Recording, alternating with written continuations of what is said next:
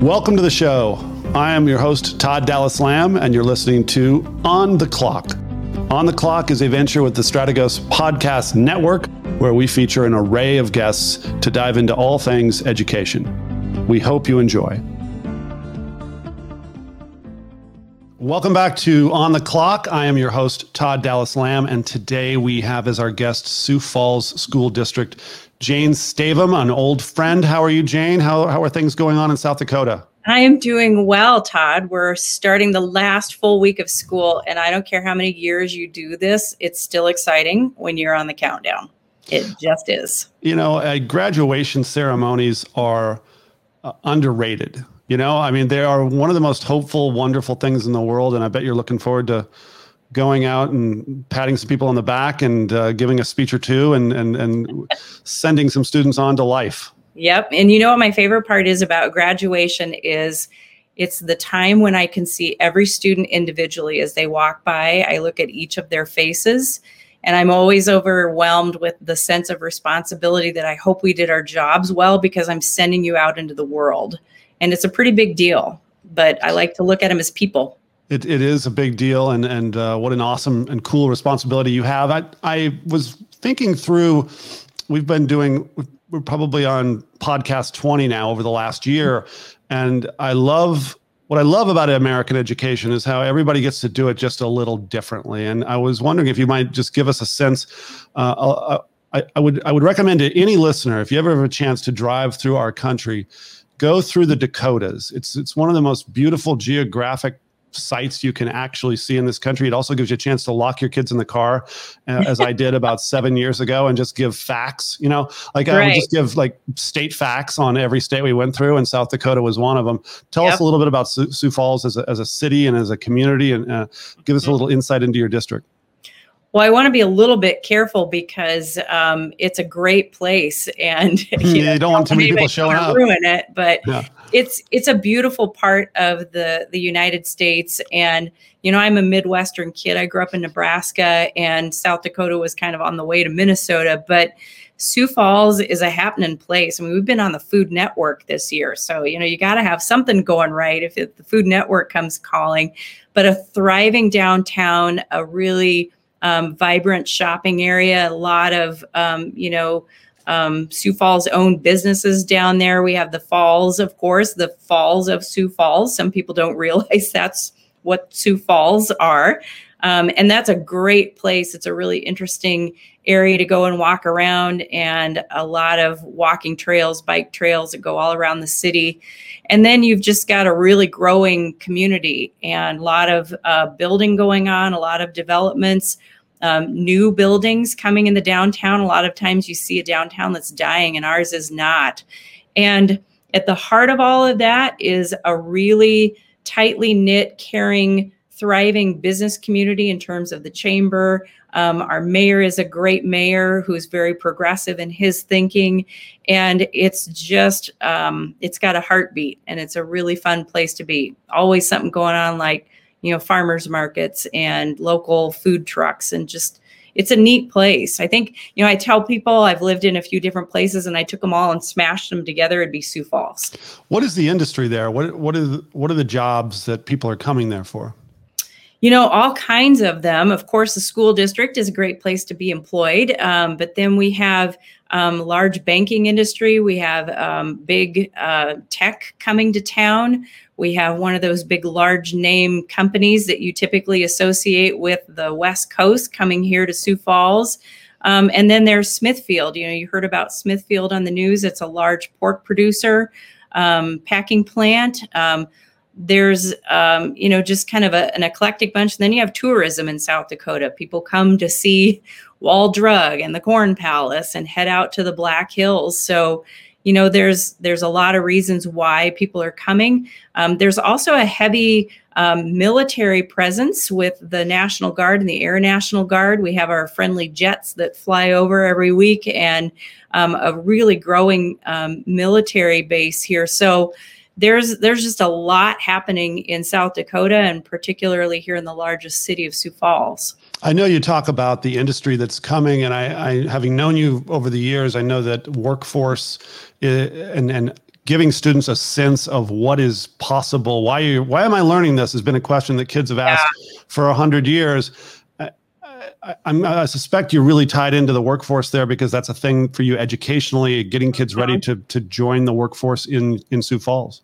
Yeah, we have also a couple of really large medical providers in the community, and the partnerships that exist with them, that exist with our higher ed partners. We have a number of higher ed institutions in Sioux Falls, and within all of those, and the hotel and hospitality industry, the production, all of that, everybody is worried about the same thing, which is workforce, because we have a very, very low rate of unemployment here in Sioux Falls. And now we have some of these really large corporations coming to town, and I think people are a little unsure about how that's going to affect workforce. And what do they tell you that they need? I suspect you go to a lot of events in the community, and these business owners will come and say, "I just can't find this." What is it that they're looking for these days? Well, first of all, they're looking for somebody who will show up every day. That's kind of step one. And you think that's pretty simple, but it's if you don't get that, you don't have anything. And so it's people who come to work, who are committed to being there, and then who have the technical skills, whatever that might be. And it's everything from, the people who keep things clean and looking great every day, to people who are skilled using technology, and people who have some niche skills. High tech, keeping cybersecurity in line is a big need for everybody. I mean, it's everything. It's nurses, it's teachers, it's custodians, it's, just everything that you can think of within a particular business. Everybody is feeling like they're coming up short. Welders, all of the things we hear about in a lot of different places. Yeah, you hear nursing and you hear welding are the two big needs, and you can make a lot of money doing both. I'm told these days. Yes. You mentioned showing up on time. I think somebody famously once said, 90% of success is just showing up. And it seems to me that schools have always been a particularly good way to gut level program a student, because everything is showing up on a schedule, on an almost institutional schedule, where the bell rings 3 times and you have. And I think what happens historically is it produces a bunch of people that just have to be have to be somewhere on time. What's happening these days that is maybe not giving students or inculcating them with that notion of being there on time, do you think? Oh, that's a hard question.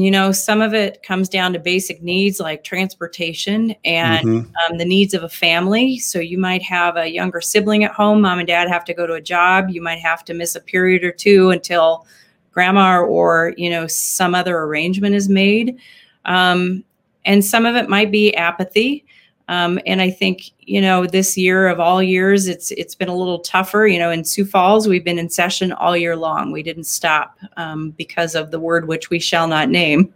But, I call it the C word. The C word, that works for me. I think it's so many things, but we're really trying to dig into that in our district and in our state. It's a little too easy for you to fall off the radar after a series of non-attendance, and you got to come at it from all sides. It's what do you do first and foremost in the classroom that's engaging to students? And so we're looking at our programs. Can you find what it is you're interested in doing? And then it's do you have everything you need to get there, and to have food and have the basic needs of shelter? Are you homeless right now, or do you have a place where you can sleep so you can get up in the morning and feel good? And then, what are you doing before and after school? Do we have a place for you to be so that you don't have to be nowhere? You can be somewhere instead of nowhere. And then our community partners are awesome. This is one of the most philanthropic, giving, caring places you will ever find anywhere for having after school programs or for having volunteers or mentoring. And so I always think of it kind of as this whole insulation that has to go around a student so that they can come to school every day and connect, and they want to do that day after day after day. There's always some life situations that I think get in the way, but kids are resilient. If we help them overcome those, they can stay in the game. It's when they can't and when they don't have any supports that then they kind of fall away, and we can't let that happen. Well, if you're hungry and you don't know where you're going to stay, getting to first period is not really high on the priority list, is it? Yeah, it's a pretty big deal. So, we brushed around the C word for the last year. You were mentioning in pre-production of this podcast, a lot of your friends in your profession are leaving. Yeah. What's behind that, other than the obvious COVID's been brutal, but like things are back to normal effectively these days and hopefully going forward. Why are so many people opting out? I think it's a lot of things.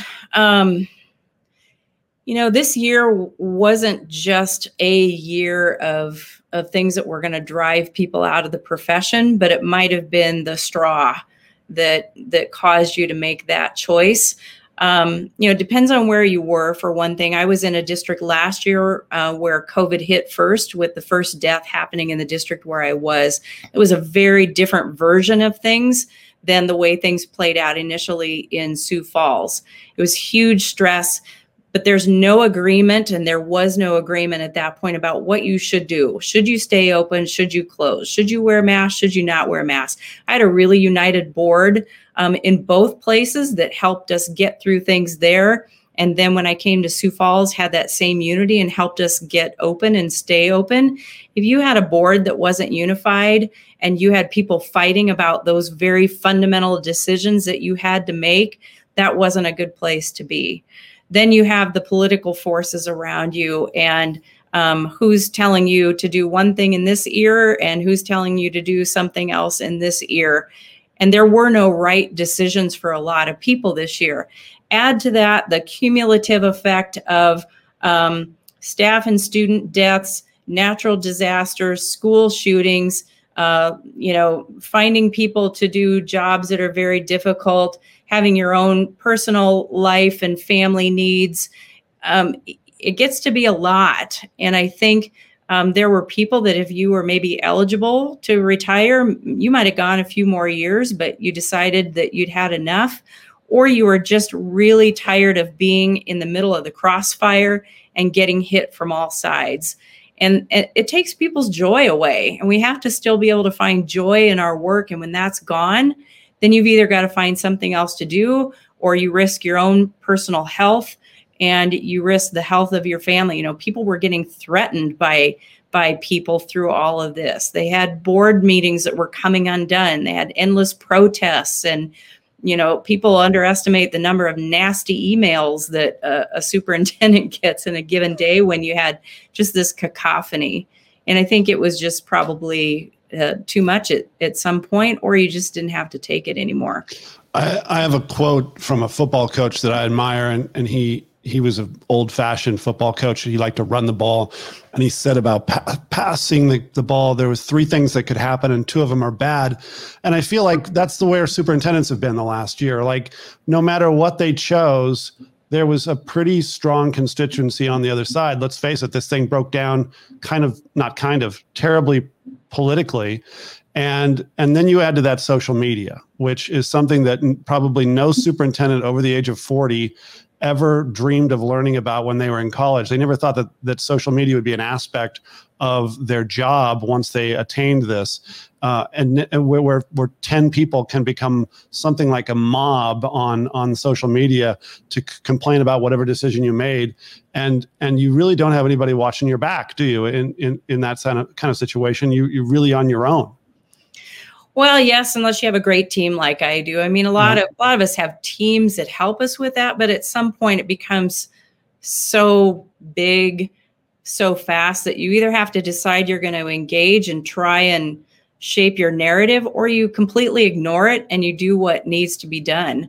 And the thing is, our media has become so dependent upon social media. So, you're trolling Instagram to get an article for a local newspaper, or, 3 parents call you now and that makes a story, as opposed to how we used to determine if something was, number one, true, and number two, something that was actually something that enough people were interested in that it deserved to be reported and written about in a way that's informative. I mean, a lot of that is just lost, and to find truth has become very difficult for people. We kind of centered our practices around our local schools being the purveyor of our information and trying to do our very best job to communicate what was necessary for a parent to know about their child's school and what was happening. And here where we live in Sioux Falls, the majority of our families really wanted and expected our schools to stay open.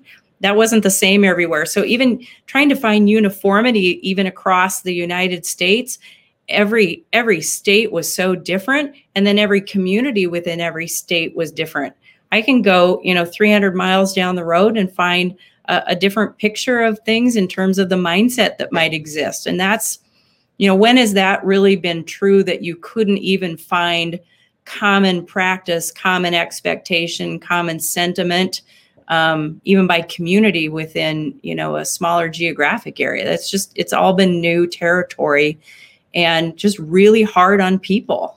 And, it's not just district by district, it's house by house. I was called a super spreader earlier this year, and that was by my wife. Right? I cannot help you with some things, Todd. You're on your own when it comes to a few issues.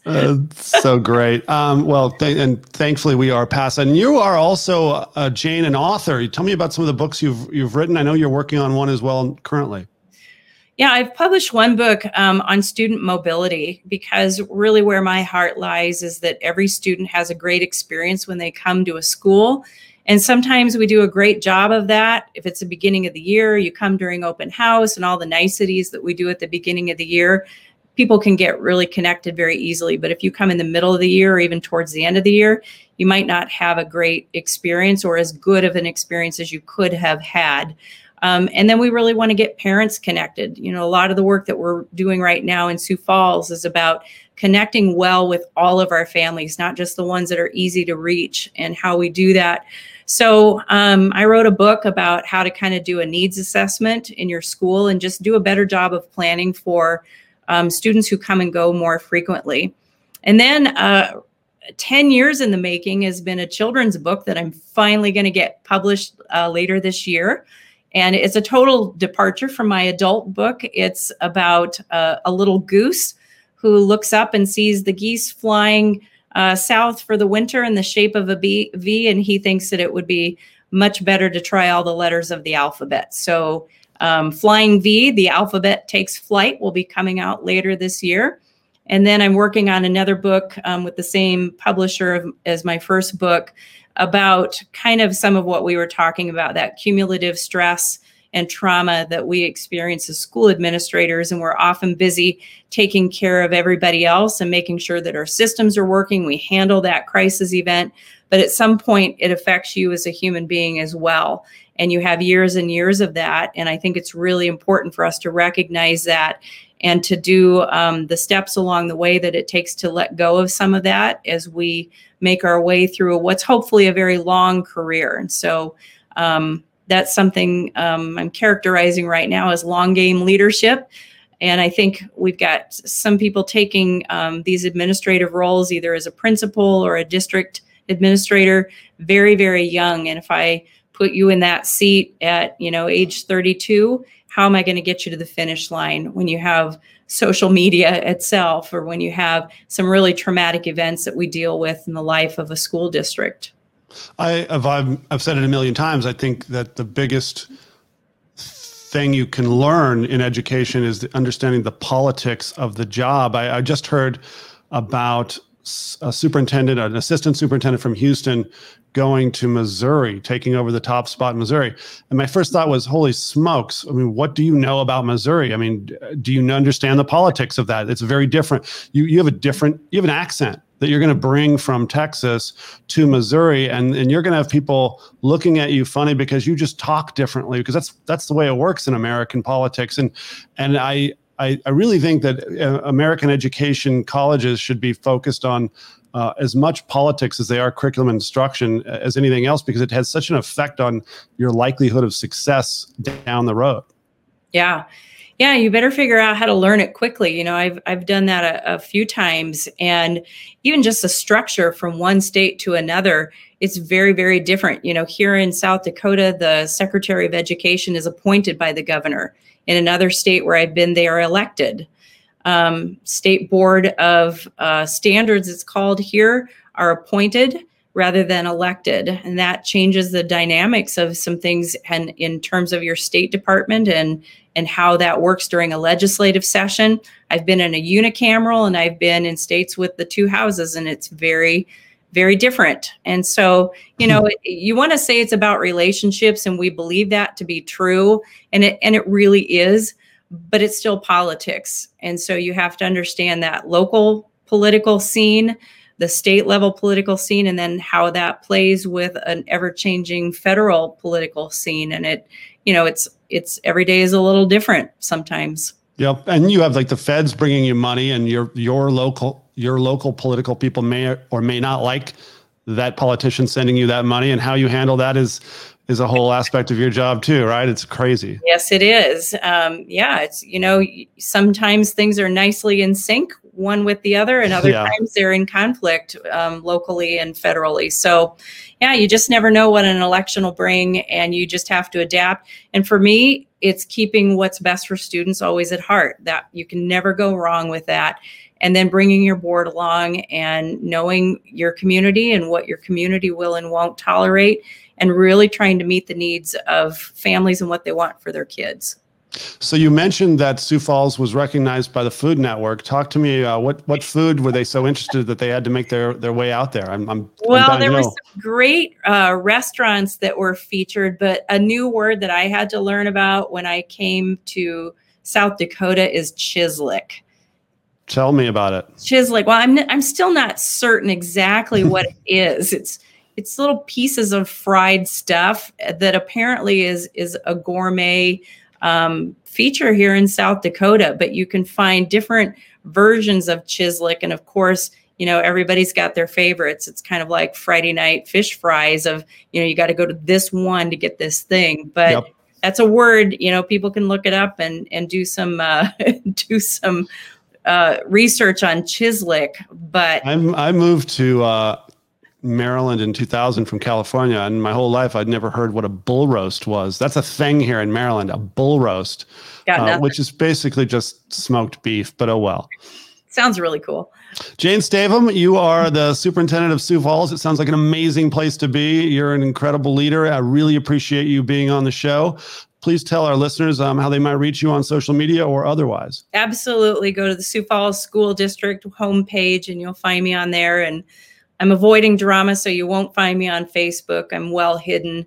And LinkedIn is another great way to find me and connect. And I tweet occasionally, but you'll have a hard time finding me there too, because this year is all about staying out of the drama. I just like to watch somebody else's drama. A no drama mama, Jane No drama Stavum. with this girl. I love it. Well, congratulations on your book that's coming out and the ones you've written already. Please look her up. She's fantastic, and make your way to South Dakota as soon as you can. It sounds like Sioux Falls is amazing. Jane, thanks again, and we'll talk to you soon. Thanks. Stop and have a cup of coffee. If you want to learn more about the show, please visit www.strategosgroup.com. Please consider subscribing on your podcast streaming platform so you don't miss out on our next episode. And until next time, I'm Todd Dallas Lamb, signing off.